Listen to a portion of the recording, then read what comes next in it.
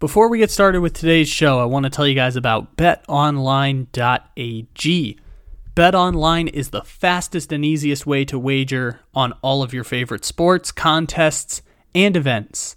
As the calendar turns to August, we have baseball in full swing and the return of football this month. Use our promo code BLEAV50 to get a 50% welcome bonus on your first deposit. That's BLEAV50. BetOnline, where the game starts.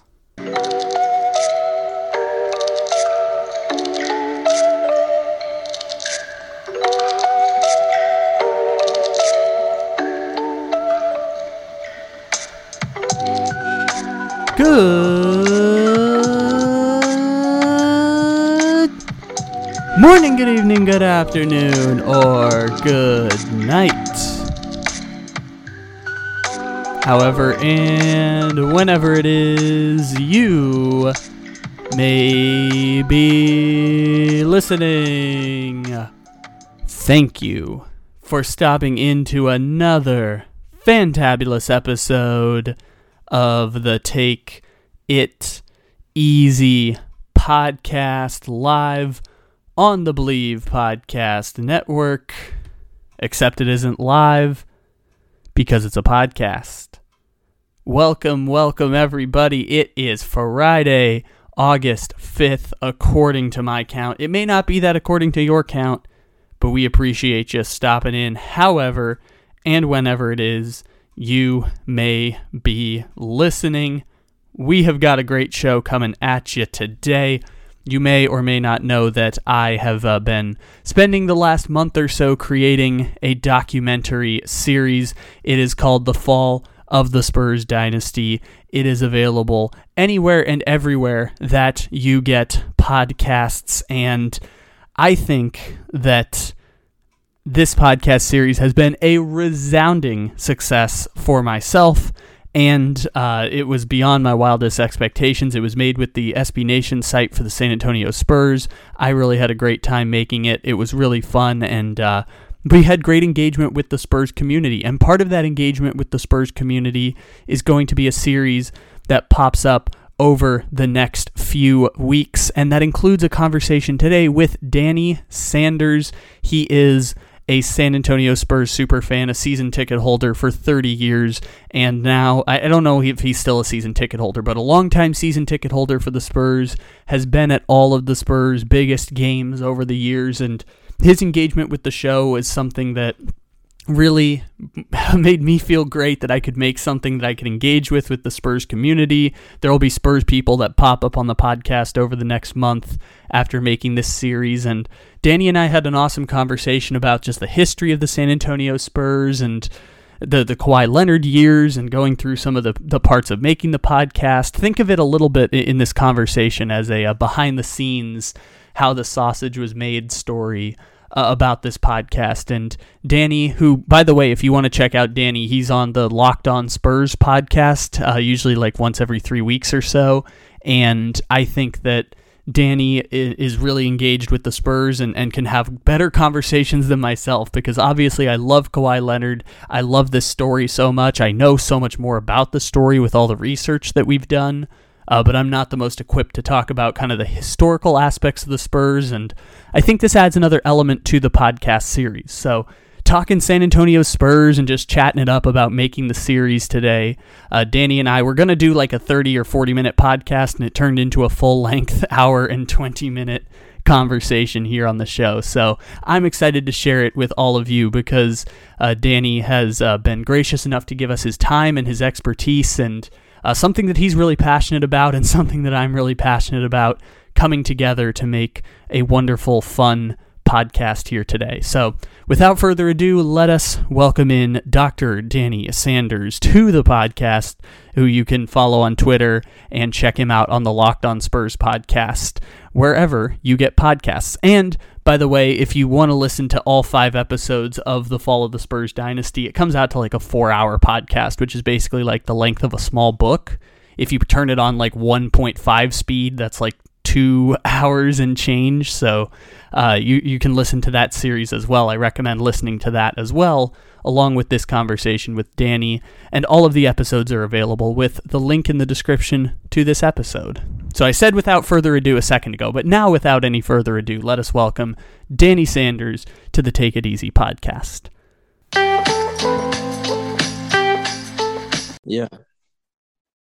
Joining us here today is Danny Sandoval. Well, I guess Dr. Danny Sandoval is the way that he should be addressed, because it takes a lot to get that doctorate degree. He is a big fan of the San Antonio Spurs, and Danny has been engaging with me on the podcast series, and so we have a Spurs super fan joining us today. And if we were going to invite a Spurs super fan, I thought it was going to be the guy who dresses up like Jesus and shows up to the games.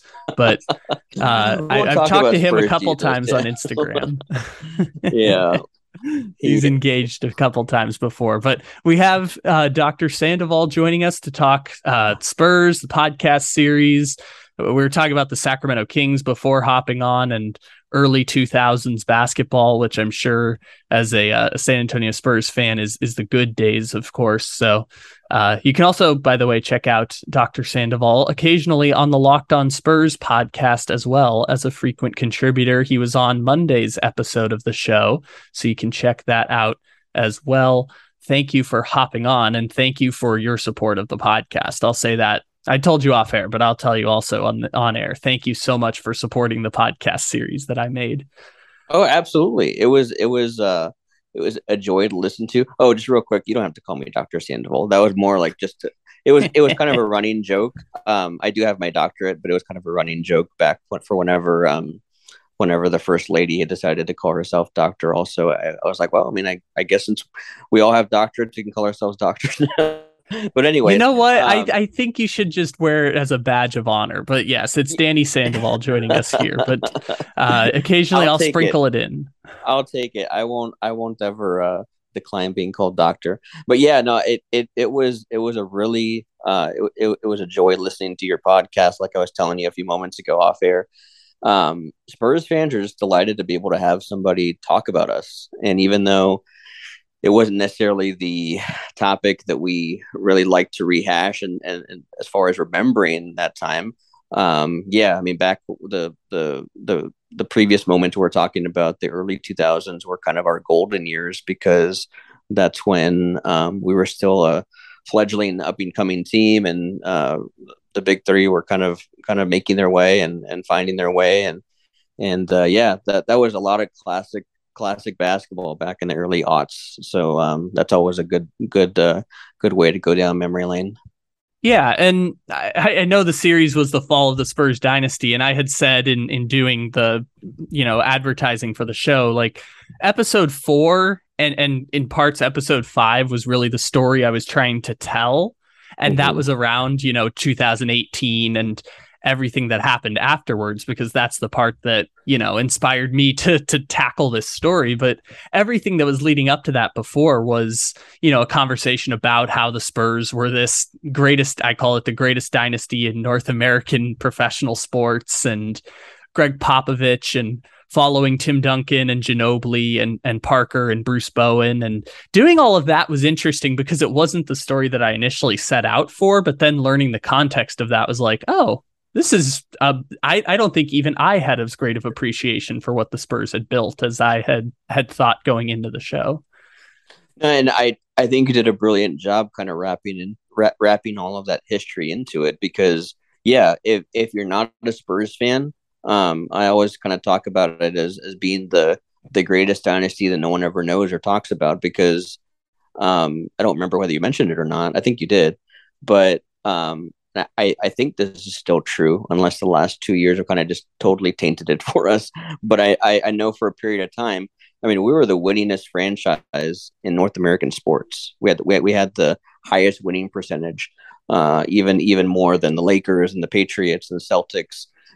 So I mean, that in itself is a testament to the type of basketball and the type of culture, and really the dynasty that we did build down here. And I don't know, have you ever visited San Antonio before, Kyle? I have never visited the state of Texas. No, never. Okay, well, we'll have to remedy that one of these days. But I'll tell you, San Antonio, even though I think as of today, what's August 1st, 2022, I think we are the seventh largest city in the US, at least by population standards. It's the sleepiest little big town that you'll ever visit, right? I mean, it's one of those cities that even though we have that moniker as far as just being that big, it doesn't always seem that big. We don't always seem to be like a cosmopolitan city like cities like LA or New York or Chicago.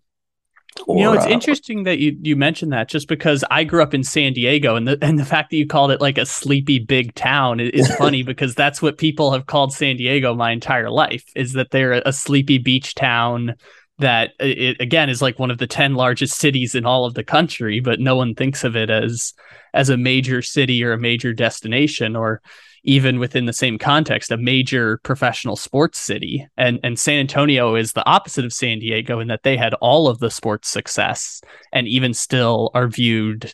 I said in the podcast at one point, most people across the country, when you say San Antonio, think of the Spurs and can't really name a second thing about San Antonio.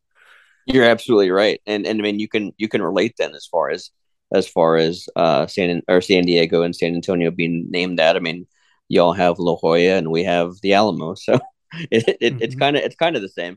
But yeah, you're right in that I've kind of made this argument before on Twitter.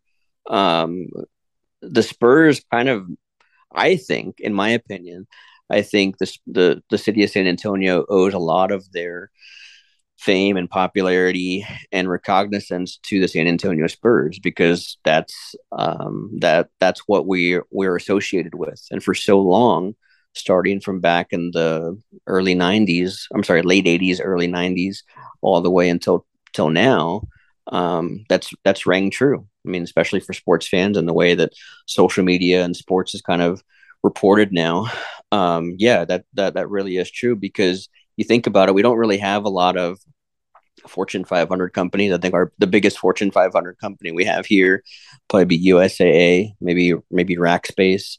But other than that, there's not really a lot of big business going on here, even though, I mean, there's always a big pull to have companies come here to Texas for whatever tax incentives we give. But for at least for this region, the Spurs were it. And that's why we take so much pride in having the Spurs and their history and their rich history and their rich culture. But I think you hit it on the head. And I know some Spurs fans will agree with me and some won't. But I think the title of your podcast is accurate. It's very appropriate. It's the fall of the dynasty, because that's essentially what happened. And we can get into it here in a few moments. But I remember whenever everything kind of started to come down the pike and Kawhi had asked for the trade and it actually happened. I mean, we were mad. We were all livid. And I remember even saying back then, that was in 2018, I said, he just put us back 10 years. I said, we're not going to be a team that competes for a title again for at least 7 to 10 years. And I think we're kind of on that track at this point. I mean, it's been 4 years now? 4 years he's been traded, and we're not any closer to. I mean, the context I added at the end of the show is the Spurs are not going to make the playoffs in 2023. They're not going to make the playoffs in 2024. So by the time that happens, it will be 7 years since the Kawhi Leonard injury against Zaza Pachulia, which was, effectively the end of the Spurs as we know it. Yeah, that was heartbreaking. Absolutely, that was.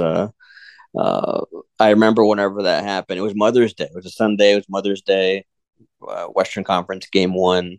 And I think we kind of shocked the entire league by really just manhandling the Warriors that first half. I think we're up by 25 at one point.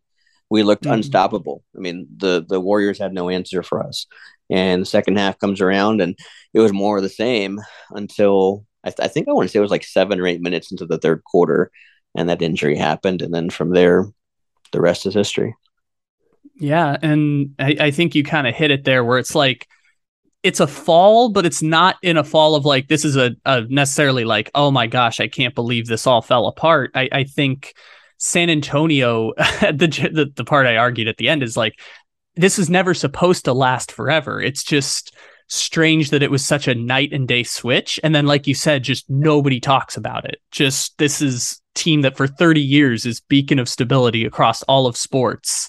And it ends pretty like dramatically in an unprecedented fallout between an organization and a player. And that player goes on to have all of this success immediately after leaving, and no one talks about it. And that's the thing that always surprised me, and part of why I wanted to tell that story, along with the fact that I just really, really like Kawhi Leonard because of my personal connection to Kawhi Leonard. I can't believe no one talks about this story. No one talks about how that ended. I was always surprised by that.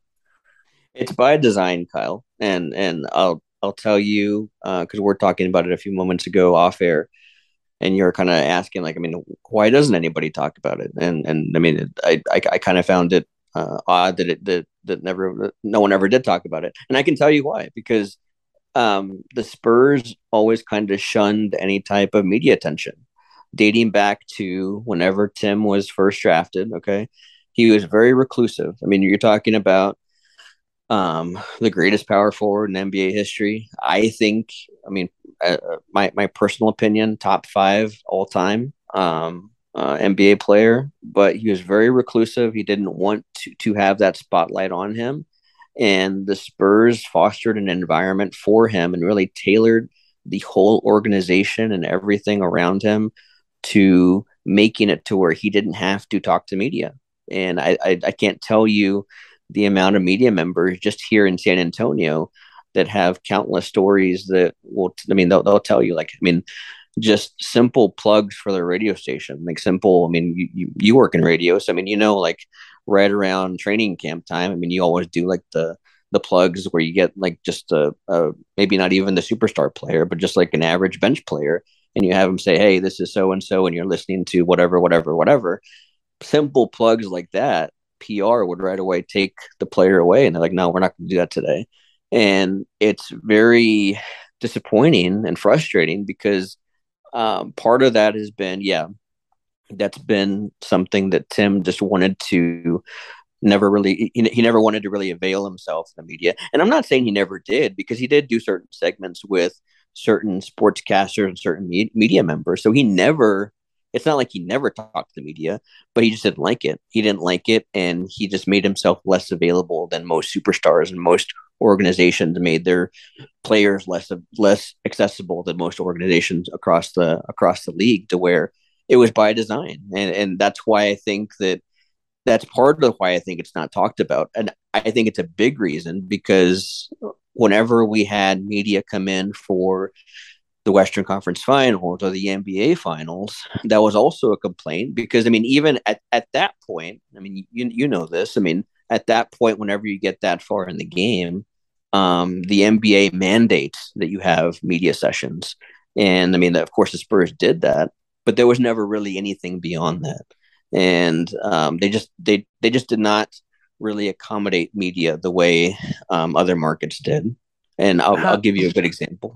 Yeah. I'll give you a good example. So, big Dallas Cowboys following here, right? I mean, I think I want to say, and I think I'm accurate in saying this. Outside of Dallas proper, San Antonio has the largest contingent of Dallas Cowboys fans in the whole U.S. All right, so I mean, whenever you look at TV ratings and markets and who's watching the game, it's always Dallas and San Antonio. So right now, Dallas is having their training camp. I think it started last week. You look at the sportscasts here in San Antonio, and of course, I think training camp's close to where you are. It's in Oxnard. And you've already seen interviews with the owner. Of course, Jerry Jones wants to get in front of a camera any opportunity he wants, or he can. But you see interviews with the owner, the quarterback, the GM. I mean, the 54th man on the team, guys that are trying to make the team, and you see how accessible they are. You don't see that with the Spurs. Like whenever there's training camp that rolls around, sure, you see interviews, but never to the extent where it's uber accessible. The only type of accessibility that they really allow is on that opening day of training camp. Whenever they have that opening media session, you'll see some interviews out there, but for the most part, it's been pretty guarded. I think there's a slow turnaround and there's a slow change right now where they're starting to kind of creep out of that shell because, I mean, let's face it, there's a new crop of players. They're young. They've grown up with social media. They want to get their name and their face and their brand out there to where I think the Spurs are kind of having to kind of just adjust themselves to the times. But that has not been the way that they've done business over the last 30 years. How much of that do you think was Popovich and him being the leader of all of it? Because in the fourth episode, when I was going through 2018 for like 3 months, it was always like Popovich quote, Popovich quote, Popovich quote, and there just wasn't anything else coming from anywhere except Popovich, and he would be the person at the forefront speaking on behalf of everyone, kind of like old school college football. Yeah. Pop is the godfather, right? I don't know if you notice this or if you pay attention to this. He whenever he talks about the Spurs, he talks about it in terms of of it being a program, all right? Like it's run like a college basketball team. And that's how he runs it. And he's very militaristic, very formal. There's not really a lot that's leaked ever. I think maybe besides shoot, I can't even think of another team. I think we have the least amount of leaks whenever it comes time for any kind of free agent signings or trade rumors or anything. I mean, we just don't let a lot out, and that's by design also. Ever since Pop took over, and you have to kind of go back. I think I remember you hitting on this. That was actually a really good episode. I remember you kind of talked about Pop's history and his relationship with General McDermott. Well, General McDermott called him back from the Warriors. I think I want to say in '94, if I'm not mistaken. And I think you hit on it. But basically, called him back as a GM. First, I think one of his first orders of business, he hired Bob Hill as a coach. And of course, at that time, we had David, we had Sean, or I'm sorry, we actually brought Sean back from the Pistons because the previous regime had traded him for Dennis Rodman. So yeah, like the first year was the most successful season in the history of the Spurs. Yes, like the first year Pop was there. and if you talk to most Spurs fans, we really strongly believe that should have been the first year we won the title because that was our best team. I think a lot of us blame it on Dennis Rodman for not staying engaged in that Houston Rockets series. And of course, I mean, everyone's seen the highlights of Hakeem and what he did to David. But I think if you take a kind of a deeper dive into it, I mean, David really, even though like there's some highlights that really made it seem like he was outplayed, kind of played him pretty even throughout the series. Just the Rockets just they beat us on our home court, and we could never really get over that hump. But talking about Pop as far as how much of that is his doing, it's all his doing. He's the godfather. He's the one at the end of the day. If he wants something done, it's going to get done, whether it be a player getting signed or not signed. Or I kind of joke sometimes, and I'm kind of half joking whenever it comes to the game operation or to the operations at the arena as far as music and lights and how the players are introduced. I mean, I think I want to say he has a hand in that also because he just has that much he wields that much power over the organization to where a lot of that is on him, and that's his call. And for the most part, he's made the right call, right? I mean, because again, we're only talking about this because of how successful the Spurs have been over the last 30 years. But at the same end, there's been some cracks. And I think, I know this wasn't a Tim Duncan podcast we're talking about, but I think this goes to the fact that Tim Duncan ultimately was the person that really set the tempo.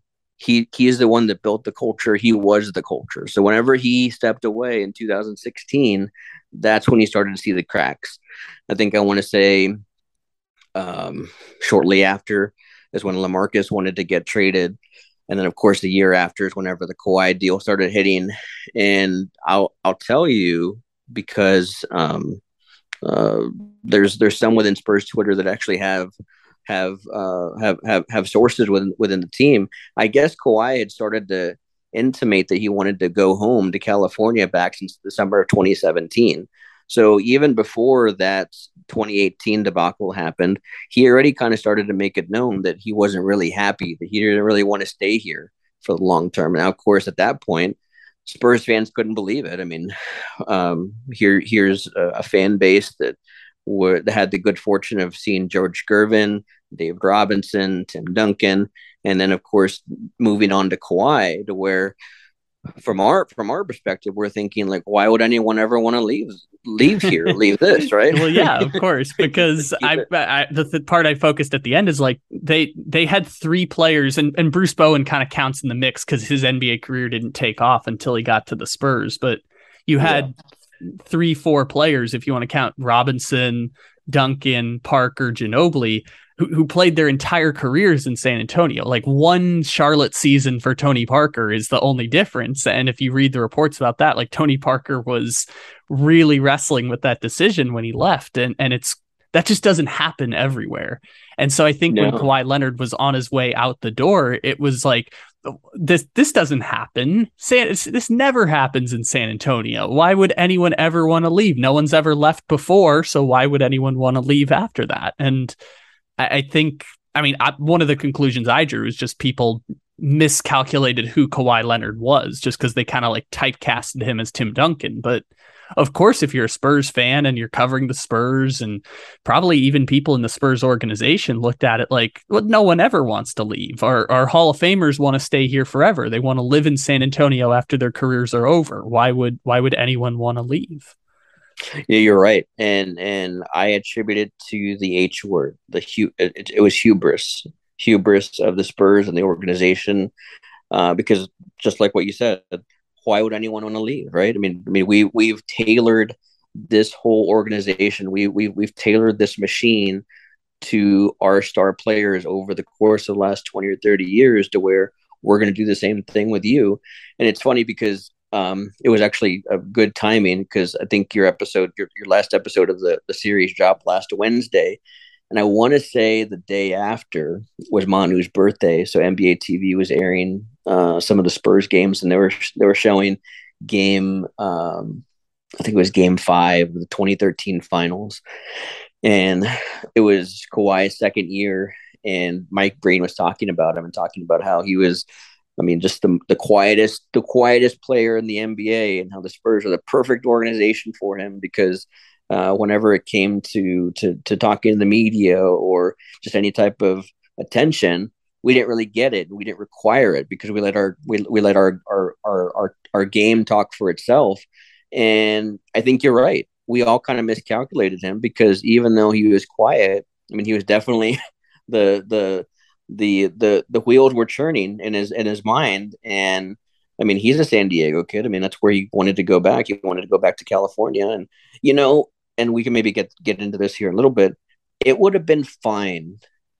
It would have stung a lot less had he just come out and been like, you know what, I want to go home, and I just want to go home. I'm ready to go back home. I've played 7 or 8 years now with the Spurs, but I want to go back. That's one thing, because at least at that point, you're not besmirching the organization. You're not kind of dragging it to the mud like what he did, as far as questioning our doctors and medical staff and everything else, and really just totally just pillaring his trade value, to where we couldn't do anything. Our hands were tied. To even get what we got was actually a pretty good get, considering. But yeah, that's the part I think that Spurs fans are really, even to this day, just baffled and really upset and angry over. Well, I saw people in your Discord for the Spurs talking about he who should not be named. Like, I'm surprised that the bitter feelings are there, and maybe I shouldn't be, because fan bases do this all the time. But I think the fact that it hasn't worked out probably changes the way people feel about Kawhi Leonard and the Spurs, because, yeah, like you said, it was the relationship falling out because of the medicals, and then Kawhi Leonard would never allow himself to be ruled out. It's like, well, I could come back. I don't want to rule myself out. And then, by March of that year, it was just kind of like, there's no coming back from this. And from there it was kind of a fallout. But yeah, I think that the way that 2018 played out probably ingratiated a lot of hard feelings for Spurs fans and the Spurs fan base. Because I mean, you said it, you kind of nailed it. Like, this sets the franchise back 7 to 10 years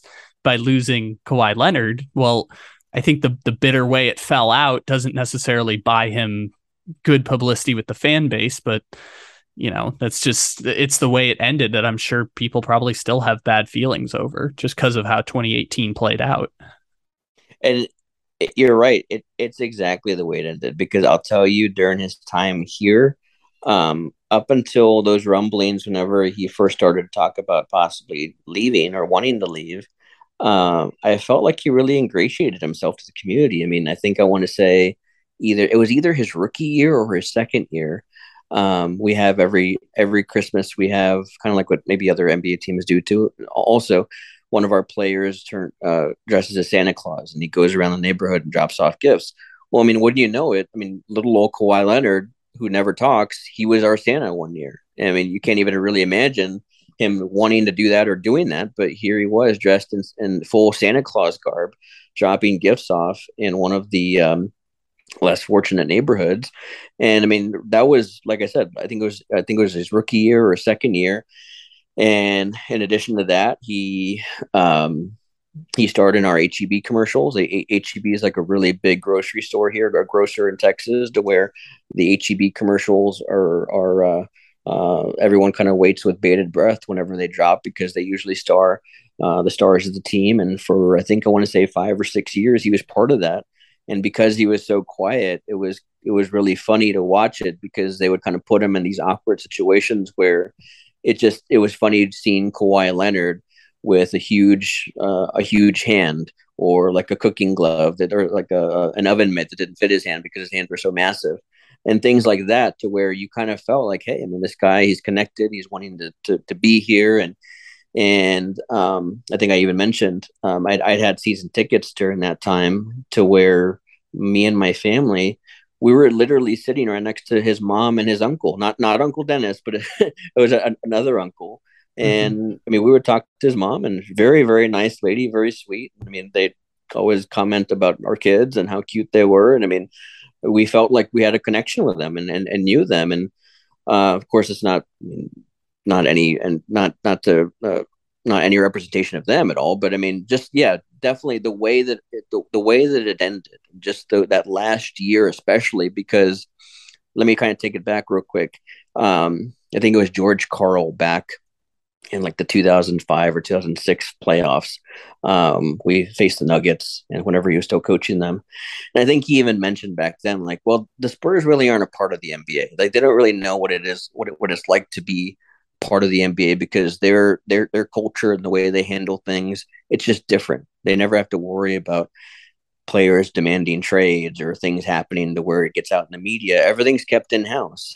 And because of that, because we were sheltered for so long, whenever these rumors started happening, whenever Woj started to drop these reports about, hey, I mean, Kawhi Leonard's team or his handlers are kind of saying that he's not happy, or he's not happy with the medical staff. I think it first started to pop up right around January of 2018. I think it's whenever the first report dropped. The first report was January 21st. It's now engraved in my head because I've done all this research. But yeah, January 21st. And then the next day, Jalen Rose said that, hey, Kawhi Leonard wants to leave San Antonio. And I'll tell you, on Spurs Twitter, no one believed it. We're like, no, get out of here. There's no way that's true. And right away, like, we started even like mocking Woj, like, hey, maybe Woj doesn't know what he's talking about, because that can't be our Spurs. That can't be our Kawhi. And we we kind of had to really swallow that bitter pill that wherever there's smoke, there's fire. And these reporters are more informed than what we think they are, and especially whenever it came to the Spurs, because again, for so long, because of Tim Duncan and the culture that he built here, we were sheltered from having that kind of controversy and having that type of environment where there were rumors and there were things that happened where it's like, hey, I mean, are we going to have our is our star player going to stay here, or is he wanting to leave? I mean, and then of course, whenever we started to hear the stories, I think Michael C. Wright did a really good job of following up on this. Started to hear the stories about how Kawhi was hiding in New York City and Uncle Dennis and all this other stuff. That's when it's like people kind of really started to put things together, and it's like, you know what, this really is happening. This really is true. And I mean, even the most devout Spurs fan with Spurs colored glasses, I mean, by the end of it, I mean, you couldn't you couldn't doubt the reports. You couldn't doubt what was happening. You just, I mean, more than anything, we just couldn't believe it because it never had happened here. And like I said a few moments ago, it's like, why would anyone want to leave? I mean, we have this legacy that you can continue, but of course it's deeper than that. I think you did a really good job too of kind of bringing the human element to it, because you talked about Kawhi and his upbringing and his father's death and how that happened. And I mean, of course, Pop at the same end during whenever that whole time was happening with Kawhi and Spurs being in the playoffs and Kawhi being away from the team. Pop was having to deal with the death of his wife. So yeah, there was a really big human element there too that I think kind of goes understated. Yeah, and this is the interesting part about how 2018 played out is there are so many things that we'll never be able to answer, but there were so many moving parts that it just felt like it was a whole combination of events that just kept, like, one thing led to another, and there's no communication between the Spurs and Kawhi, and the Spurs don't know what to do, and then the players only meeting happens, and it just feels like everything has now been blown up into everyone's business is out there, and the players kind of alienated Kawhi a bit, and all of that.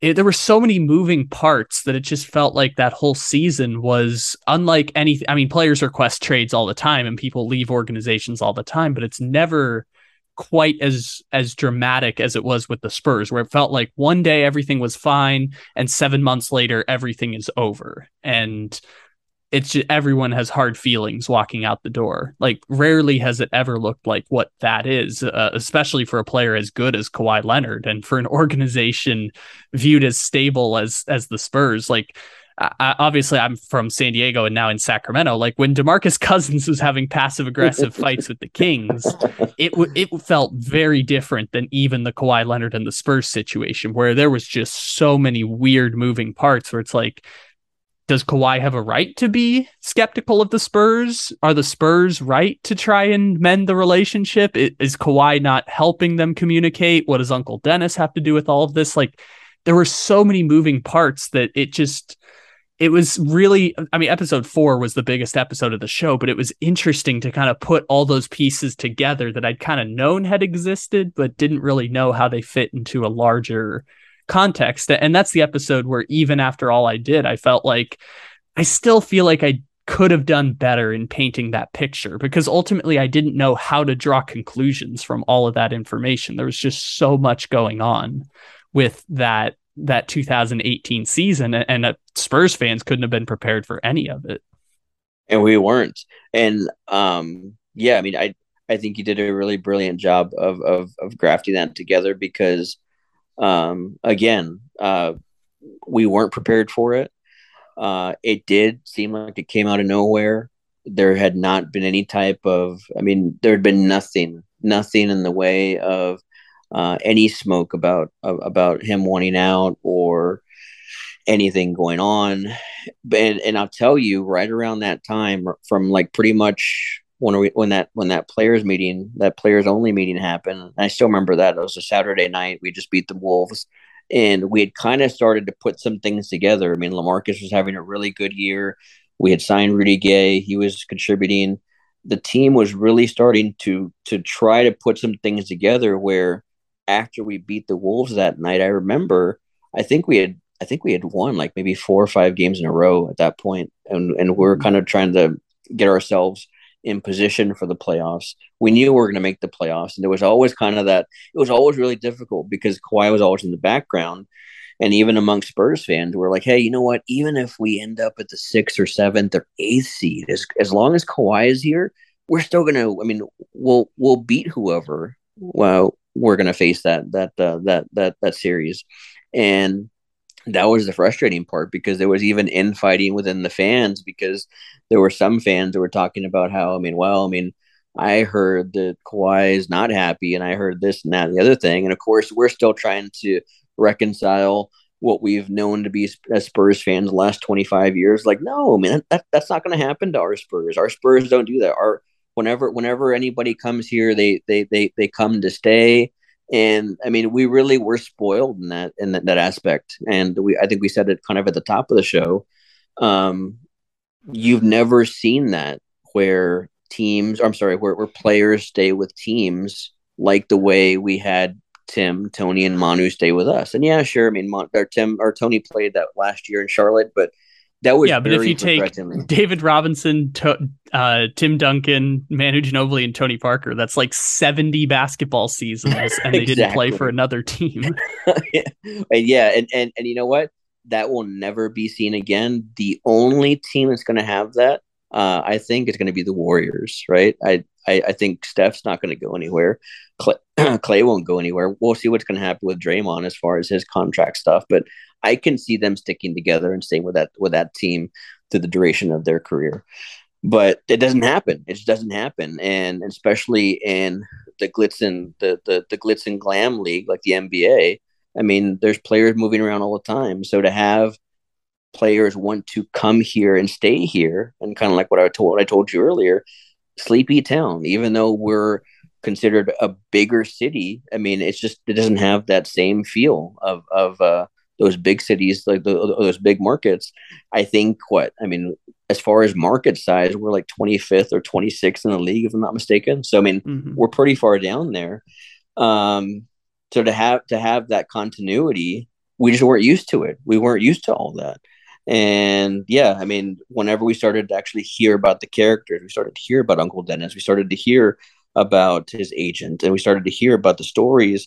We started to hear about, hey, I mean, could this be true? Well, then off season hits, and I'll tell you, during that time, like I said, we were like scrounging for any piece of information we can get. So whenever that story broke, I think it was Michael C. Wright and Ramona Shelburne, they came out with that combined story with ESPN, where they were talking about the funeral and the Spurs the players popping up, and they mentioned that Kawhi was there, and it seemed like they didn't miss a beat, and it seemed like he was back in the fold again. And it was good to see him, and like all the players were kind of saying like, hey, I mean, it seemed like things were cool, like things were good. Like, I mean, I can tell you the entire fan base was kind of breathing a sigh of relief, because at that point it's like, hey, I mean, it's going to be fine. It's going to be okay. We hit a rough patch, but he's back in the fold. Let him get healed up, and next year we'll be back. And then of course everything else kind of hits the fan, to where that that dreaded day in July, whenever they come out with the report that he's demanded a trade, it was just a gut punch. Yeah, and what's funny is that I had found that story with Ramona Shelburne and Michael C. Wright originally, and then as I was getting to that point in the fourth episode, I found it again, and I'm like, oh, there were all these great details in there, because Ramona Shelburne, unlike Woj, or unlike some Spurs reporters, like, her sources come from Kawhi Leonard's camp, and she's one of the few national reporters that has sources within Kawhi Leonard's group. And so it felt like all these people who, Kawhi wouldn't say it, but people in his camp were coming to his defense and saying, hey, the Spurs thought it was this type of injury, but it might have actually been this type of injury, and this is why he needed a second opinion. And the Spurs thought they knew everything. And it was like, oh, this is interesting, because you have not necessarily Kawhi himself, but people around Kawhi speaking on behalf of him, which during that entire 2018 season, the whole question was, hey, why aren't we hearing anything from Kawhi? Why are we only hearing things from Uncle Dennis? And why is there this communication breakdown? So around May, it was really interesting, because it's like everything was done, and it just felt like they needed to vent and just be like, hey, this is how we're feeling right now around Kawhi Leonard and how we feel about the Spurs. And like you said, it came to a point where he decided the relationship wasn't going to be mended. And similarly, we don't talk enough about how, like, Greg Popovich flew to San Diego, met with Kawhi Leonard one-on-one, flew back to San Antonio, and the next day was like, yep, we got to trade him. So, Yeah, like no one it's talks funny about because that. right around that time, I think I want to say it was like right around the trade deadline that trip and that visit happened.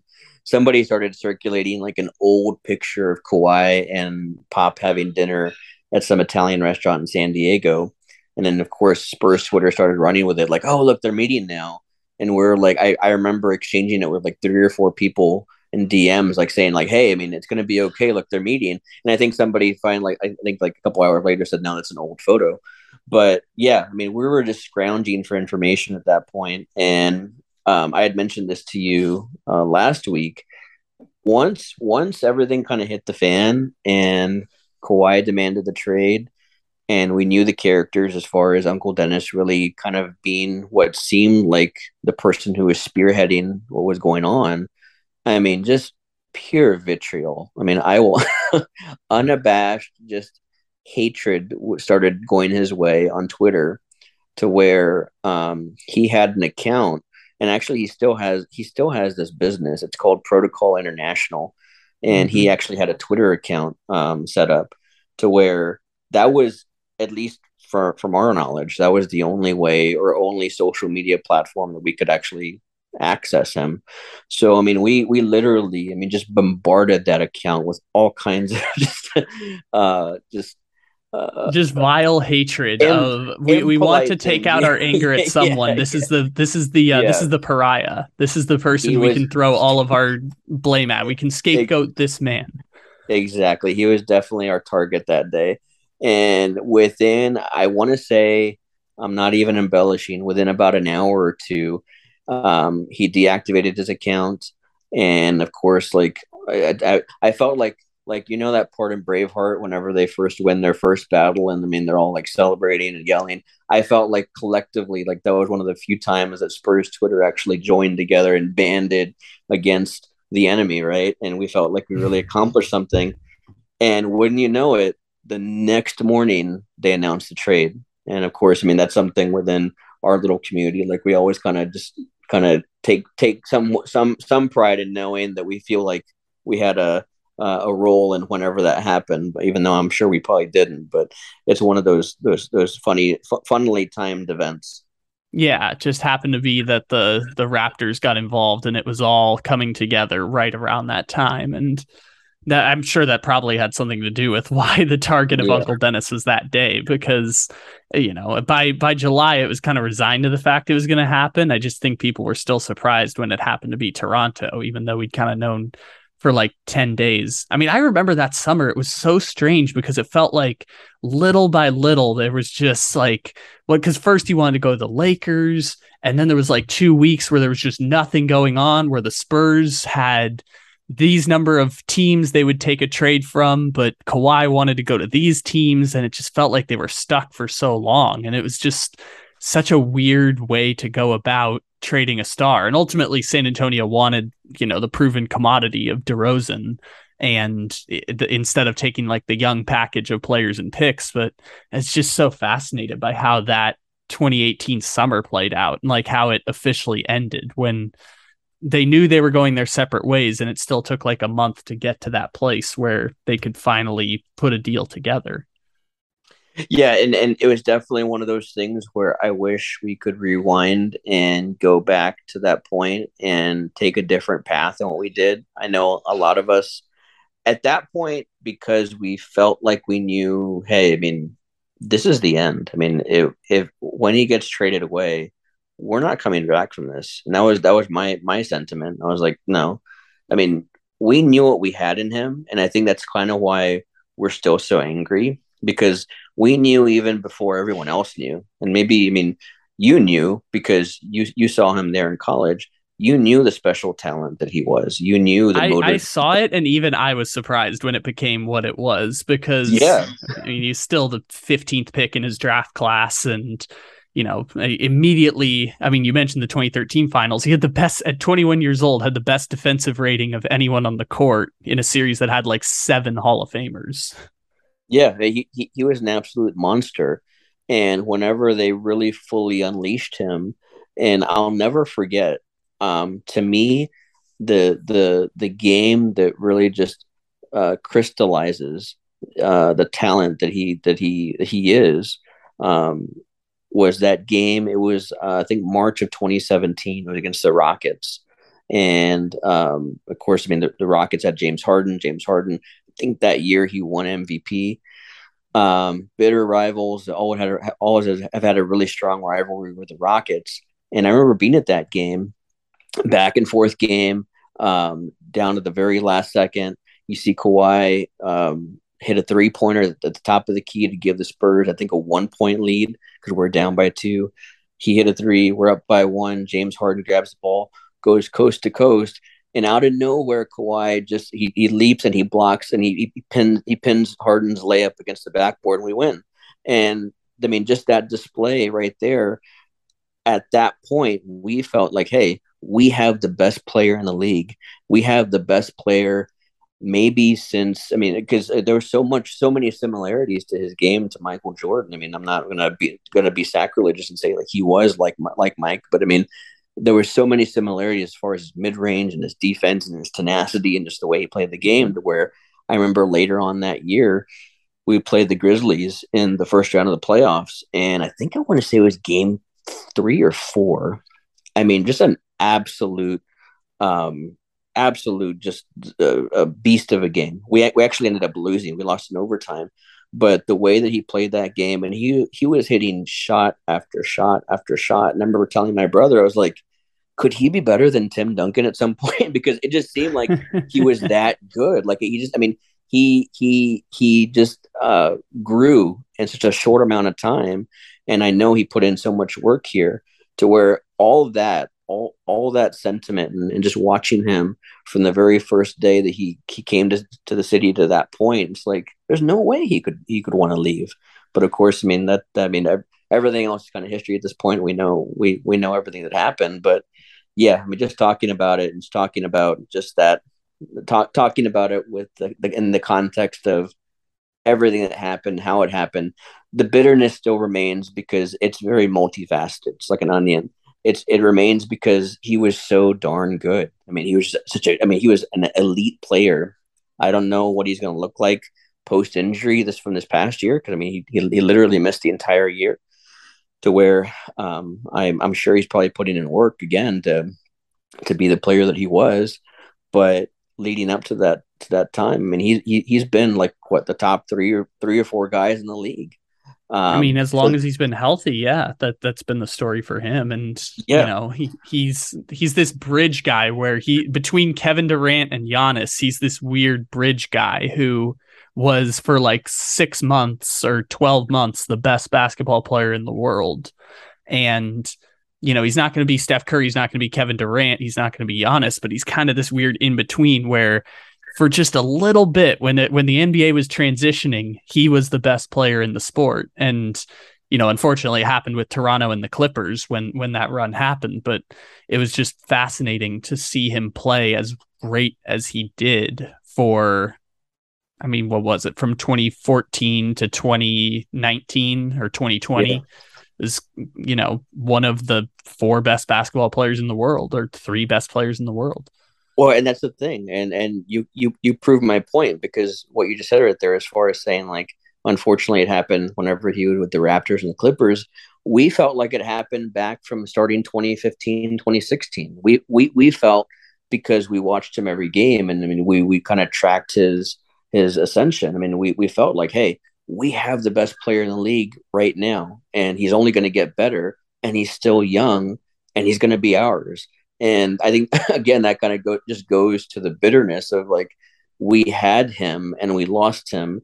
And again, the next layer to that is just the way he left, right? I mean, hiding from the organization, making these allegations as far as how he was misdiagnosed, all these other things that really kind of just what I feel put a dark cloud around the organization. And part of the frustration as a fan is like, hey, I mean, if this doesn't happen, like say something, Spurs. I mean, defend yourself. Like say, hey, like um, as much as we love Kawhi, I mean, I think there's a different interpretation or different perception of what actually happened, but they're never going to do that. And that kind of goes again to what I said at the very beginning. Like this is by design. The way that the organizations run, as far as any type of media spotlight or any type of attention drawn to the team, it's always shunned. I mean, there's not really going to be anything that the Spurs are ever going to say or talk about. I mean, we'd always kind of joke about saying, hey, I mean, I can't wait for the 30 for 30 to come out about this whole thing.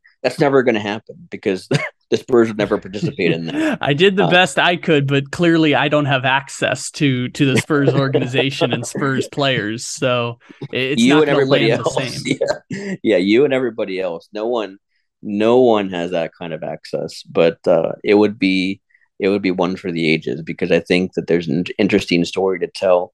And I really do commend you for telling it as best as you can, because I think being not even being a Spurs fan, the history that you brought in, I knew about it because I mean I've been a fan since 1988. So I mean a lot of the early things that you were talking about, I remembered it and I remember I lived it.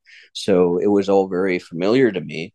But non-Spurs fans wouldn't know about it, and for someone who's not a Spurs fan, I mean, the fact that you're talking my language and like bringing up things that I was like, oh yeah, that did happen. That was refreshing, and I really enjoyed that. Well, that's something that I wanted to set out with for the show because I knew Spurs fans would be the general audience for this, just because it was, it was made for the Spurs community, and that's mostly the people who are going to stop in. But even people who are just like regular sports fans, I think would be able to understand some of the stuff that we were talking about in the show. And maybe that element of, hey, let's talk about history when we talk about Greg Popovich and this quintessential 20th century American success story and how that plays into broader society. Like, these are things that I could incorporate into the show. And there was less of that to do with Kawhi Leonard, but when you're telling these biographies, and that's what basically the first 3 episodes were, is like biography of the Spurs, biography of Greg Popovich, biography of Kawhi Leonard.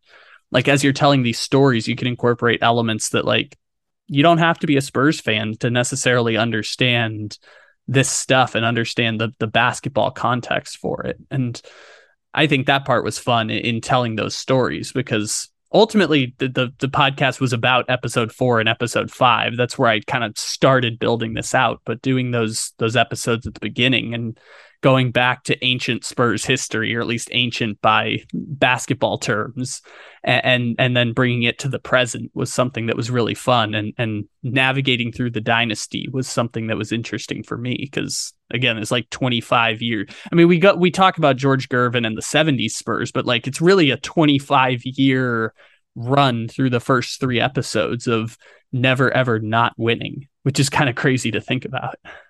It is crazy, and I actually, as a Spurs fan, I appreciate you referring to us as a dynasty, because I think that that's kind of something that we've always kind of taken a little bit of offense to, because not everybody does. I mean, if you listen to some national podcasters and national sportscasters, they don't always refer to us as a dynasty. In fact, I think recently Bill Simmons kind of defined what a dynasty was for him, and we didn't really fit into that. And I think for a lot of people, they don't always classify us as a dynasty, but I mean, kind of what I said earlier in the show, like, hey, I mean, we have the highest winning percentage in all of North American sports, and I think I want to say that there's a crazy stat out there, and I know I'm totally going to butcher it, but I mean, you know how bad we've been the last 2 years. I mean, we've not had a 500 record the last 2 seasons, but golly, I know even if I search it now, I'm not going to find it, but there's a stat out there that basically says even if we have a losing season for like the next, I don't know, like 3 or 4 or 5 seasons, that we're still going to have a better winning percentage than like 75 or 80% of the NBA, which is astounding, because I mean, it's just crazy, because we kind of took for granted just how good we were for so long.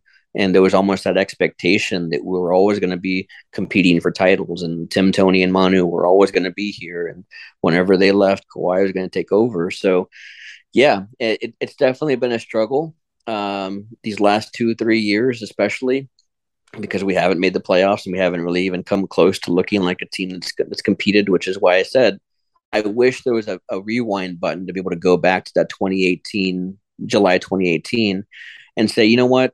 because I agree with you, and I think you had mentioned it on one of the podcasts that there was an offer there by the Lakers that could have given us some draft picks, some younger players, maybe even Brandon Ingram, but we chose not to do that. And I don't know whether it was Pop's stubbornness and just choosing not to do business with the Lakers because of all those years where they were bitter rivals, or there was also, and I don't know if you hit on this or not, there was also a little bit of beef between he and Phil Jackson some years because back in 1999 we swept them to go to the NBA Finals. Actually, we swept them in the second round that year. I think that year they only lost like 2 playoff games the entire run. Yeah, 15-2. So, but that was before Phil had become coach.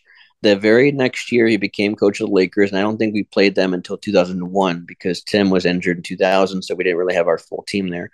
But I remember in 2001, that really was built up as what was going to be like the greatest Western Conference Finals that was ever played.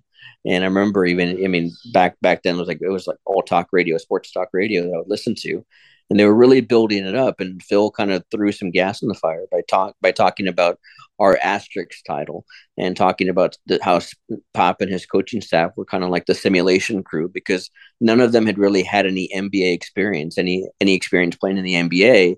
But so anything that they were doing as far as philosophy and coaching and everything was kind of a simulation. Where, of course, we know about Phil's career as a New York Knick, but there was kind of that ribbing and a little bit of that beef even way back then. And even though Pop would never admit that, I mean, if you ask him, maybe after a couple bottles of wine, possibly he might admit that. But I mean, he's one of those players, or he's one of those people. He would never admit anybody ever got to him that way. But yeah, I don't know where that came from as far as him not wanting to do business with the Lakers. But I wish we would have gone down that route because that rebuild would have started a heck of a lot earlier. And maybe by now, maybe we're already getting out of it. Maybe we had one of these past couple of years. Maybe we hit on it and get like a second or third top pick, and maybe we have John Morant or somebody else that we could have. The Spurs basically sat out a generation. They sat out a generation trying to compete, and as a result of that, they kind of just sat in what I call purgatory, but like for other teams, it signifies some level of success. But the other argument I made during the show is like, even if Kawhi Leonard leaves, they could have tried. I mean, they could have smoothed it over enough to try and win the championship in 2019. One of the arguments I make is that core the Spurs had going into 2019 was as good as the Raptors team that won the championship. Now, a lot of things have to break your way, but I don't know if the Spurs would necessarily regret not trying to win the championship in 2019 and hoping some things break their way. And maybe they end up doing the same thing Toronto did, because I mean, kind of we're talking about the same thing. I think the Spurs regret the decision that they made, the trade with Toronto, the decision to try and compete, watching LaMarcus and Patty Mills and Danny Green all walk out the door. Like, I think they probably regret that decision in hindsight. So, whatever they end up choosing instead probably would have worked out better than what actually happened. I think you're right. I think that that they would probably do things differently back then, or if they could go back also. And I think that kind of shows now, right? I mean, we see, especially here as of late, trading DeJounte, trading Derek White earlier in the year. I think that they see that, hey, we're not going to go anywhere the way we're currently constructed. It's always going to be that middle of the road purgatory. Like you said, I definitely agree with that. I don't like being a middle of the road team. I mean, you're not going to get anywhere. You're not going to get a draft pick high enough to change it, and you're never going to kind of really bottom out to where it's like, the joke I've been making is that they're basically just Charlotte. They've basically just become Charlotte. And who wants to be Charlotte, right? Call the name the 9-10 play-in game after Greg Popovich, because he's played in every 9-10 play-in game so far since its existence. What a sad state of reality that we're facing now as Spurs fans, right? I mean, yeah, it's weird. I mean, they're going to be terrible now, but it's tanking, so it's a strategic terrible. And yeah, I think that they probably regret how that went down, but that's kind of how the fall works. It's never pretty. It's just unique to the Spurs case because it went from like one day they're at the top of the mountain, 25 points up on the Warriors, and then it's over. They will never get back to that point. And it took a long time to get to it for it to all fall apart. Relatively speaking, it took like 3 years before it was all over. But it was like one day they're revving, and then the next day it's sputtering and it's all falling apart. And I think you made this point, and it's a good point, and it's a point I agree with, and I know a lot of other Spurs fans agree with. We're always so slow to pivot. We're always so slow to change and adjust, and that's always kind of been a criticism that some Spurs fans have of Pop.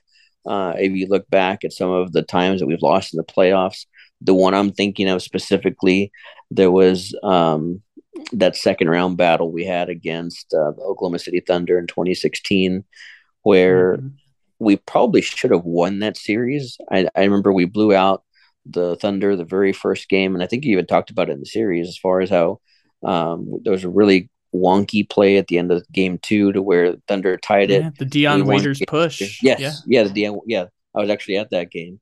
And their second home loss of the entire season. Yeah, it was nuts because, I mean, we were unbeatable at home.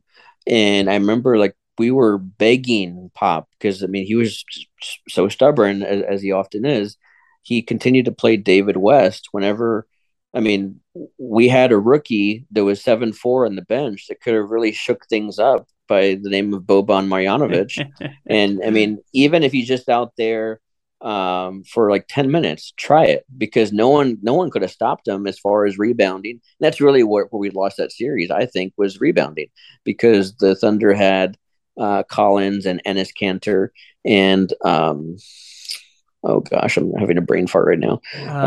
The 2016 Thunder, they had Kanter, they had obviously Waiters, their big man. Well, I guess Durant. Who's their other big man? Oh, Steven Adams. There we go, Steven Adams. So they had that three-headed monster there in the front court, just out rebounding us and pulverizing us in the boards to where, yeah, that really killed us. And here we are with Tim Duncan on one leg, David West, and I think at that point, LaMarcus, of course. But I mean, LaMarcus, I mean, he's never been a strong rebounder.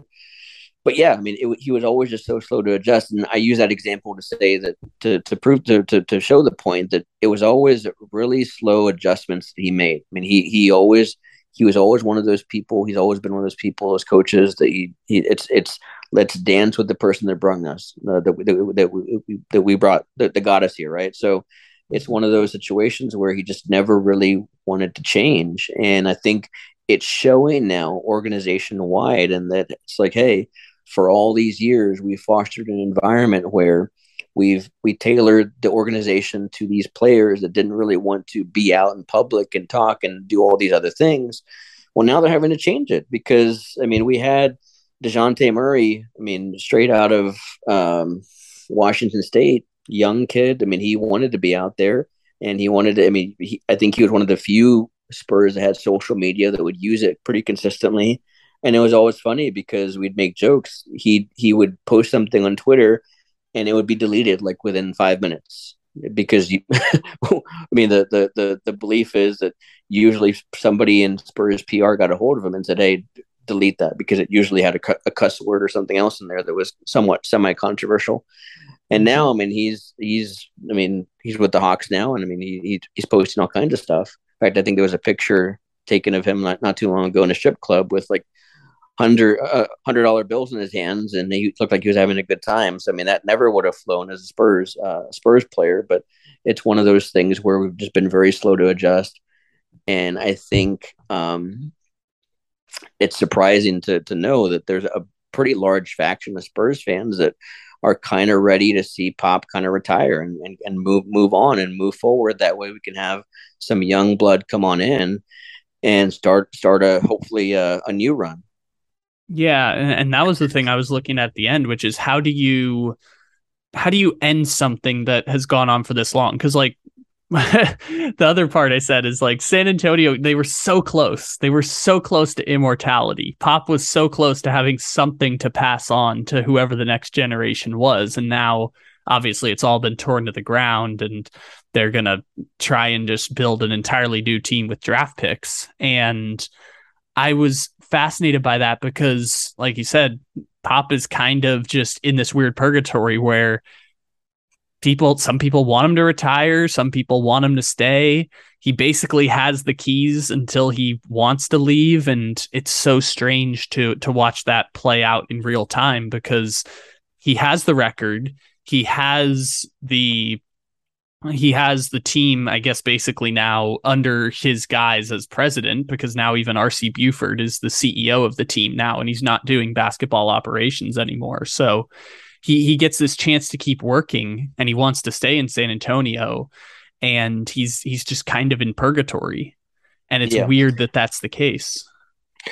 He definitely has the keys to the kingdom. He's never going to be fired. It's one of those positions where I think he might be the only coach in professional sports that can call his own shot as far as saying, hey, I mean, I'm going to be here as long as I want to be here. I think the growing sentiment, the growing belief is this is going to be his last year. I think that's kind of been what's been signaled a little bit, especially with the departure of longtime assistant coach Chip England last week. There you can kind of start to see little hints, at least more than what you have in the past, as far as saying, hey, I mean, maybe this is his final run. But yeah, I mean, I think even after he does retire, he's never really going to go away. I mean, he's always going to have some kind of handprints, some kind of handprints on the organization as far as what they do and how they operate. And that's fine. I mean, he can do that from the sidelines, and not the literal sideline, but the sidelines away from the court. Yeah, still being president of the team, but not being the coach. Exactly. And I think that it's time for that, because especially with this new crop coming in, these new players, as much as, I mean, let's think about it, right? I mean, I think you're 22, 23, right? Yeah. Somewhere around there. Mm-hmm. I'm 40. I'll be 42 this year. These new players that are coming in, we have Josh Primo that was drafted last year. That was literally the youngest player in the league last year. And then we have a bunch of 19-year-olds we drafted that are going to be part of the team. They don't remember things that Pop did, like way back in the late 90s and early 2000s. They know by seeing YouTube and seeing NBA TV and ESPN and Sports Center. They know that way. But I mean, as far as what their context of the NBA and basketball is, it's Kobe Bryant, LeBron James, right? I mean, that's who they remember. That's who they know. So yeah, while they're going to kind of give you lip service by saying, yeah, I mean, we can't wait to get coached by the greatest coach in NBA history, which he is. At the same end, it's time to kind of have that new voice come in, or at least that's what I think me and a lot of other Spurs fans are thinking. I feel like it's a question of whether or not people think Popovich has something left to offer, like as a coach or as a leader, because that's always been weird and interchangeable. I learned through this series that, like, yeah, Greg Popovich views himself as a leader first and a coach second, and he's more concerned about the human in that respect. So I guess it's just, does he have something left he can offer that maybe someone else can't at this point? And I guess that's the only argument that can be made for him sticking around, other than just he gets to keep the job as long as he wants because he's, like you said, the godfather of the whole kingdom. Yeah, and we're going to see that this year. And I'll say, I mean, some of the beat writers, one beat writer specifically mentioned right after the draft that a source within the organization kind of indicated to him that Pop is more rejuvenated than ever as far as coaching, and he's excited for the year, and he feels like he's back at Pomona Pitzer, which was where Pop had first started coaching back in college. So hearing that, it's like, I mean, I'm glad for the guy. I'm glad he's happy and he's looking forward to it. But I mean, let's not be too giddy past this year, right? At least for some Spurs fans. But I think X's and O's wise, I mean, he's always going to be somewhat innovative. I mean, I think that the Spurs can kind of be credited a little bit with the way that the NBA is played now. Because you look back, I was watching that 2013 series the other day, that one game. The game is so much different, and it's crazy because that was only 9 years ago.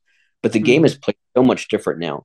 But you kind of started to see that transition from 2013 to 2014, and then of course what the Warriors did starting in 2015, of that jump shooting team, spacing the floor, 3-point shots, and that kind of started with the Spurs. And I mean, I don't think I'm being biased when I'm saying that, but that really did. If you go back, you start to look at late 2012, 2013, 2014 Spurs, that they're the ones that kind of started that whole trend of spacing the floor, more 3-point shots. Even though Pop hates 3-point shots, we had more of the personnel that lent itself to that. Now, we never had a Steph Curry and Klay Thompson, and they're the ones that kind of accelerated it and really just took it to another level because they're just unbelievable shooters. But we're kind of the ones that sort of the template, and then the Warriors went and they took off and they just exploded from there. But yeah, you're right. It has always been more about the person over basketball. It's always been bigger than basketball. I mean, Pop always talks about that. I think DeMar DeRozan really felt that whenever he was here because, of course, he didn't want to come here. I mean, he didn't want to be traded at all. But having Pop kind of come in and bring him in the fold and really, really speak to him more as a person, and especially after that betrayal that he felt from Masai Ujiri at the Raptors, it was good that he came. And I mean, of course, we see now, I mean, him exploding with the Bulls. But yeah, I think it could never be questioned that Pop's first priority and his main gift, I mean, just being able to connect, make that connection with his players on a personal level. In fact, we heard Tim Duncan, whenever he had his Hall of Fame induction speech, talk about how he said, and I think you had it on the show, right? I mean, where he was talking about how Pop went to his island, and Tim I thought that was normal, and it's not. Yeah, and Tim Duncan's Hall of Fame speech ended episode 2 of the show. Yeah. Yeah. So, I mean, it's one of those things where even early on, Pop made that the culture. He made that the norm for the Spurs, that it was going to be bigger than basketball. It was going to be about the human element. It was going to be about family. That's why we ended up keeping Tim to begin with, because Tim was out the door ready to go to Orlando, but for Doc Rivers telling him, hey, yeah, whenever we fly as a team, your family can't join us. And that was a really big deal for Tim, to where that was always a Spurs deal. Like, hey, Amy and I mean, all the kids and whoever else was family at the time, they could fly with the Spurs whenever they were flying. Orlando said no. And I think that was a really big factor that played in Tim staying here. So, I mean, that's always been that familial element that Pop's brought to the Spurs. Mm-hmm. And I don't know what's left of that or what carries over when you have when you take away every other piece besides Popovich. I don't know what carries over from that, but you know, it's like the idea of if you rebuild everything else, it's still the same thing it was before. Because you know, the conclusion I drew from it is like everyone is gone except for Popovich. Yeah, which everything else is gone. I mean, doubled down by Chip England now leaving to go to the Thunder. Like literally everything is gone. Which is crazy because he always said, like, hey, the first day that Tim walks out the door, I'm following right after him. And we see now 6 years later, Tim's retired and Pop's still there. So I think it's more just a matter of, at this point, his wife, rest in peace, she's gone now. And I think he just doesn't want to. I don't think he wants to stop. I don't think he wants to retire and just kind of be somebody that just travels and doesn't necessarily have a goal or a task in mind. I think this is kind of something that just kind of keeps him alive and keeps him going. And I mean, hey, good for him. Hey, I it's a good gig if you can get it, right? I mean, if you can get paid millions and millions of dollars to coach and do the thing that you love, but whenever it comes to just organization and culture and eras, it's one of those that I think we're kind of ready to move on. But it's like, hey, I mean, Pop's definitely going to be missed whenever that day does come. I mean, make no mistake, he is the greatest coach of all time, and he has the record and he has the skins to show it. But everyone has an end.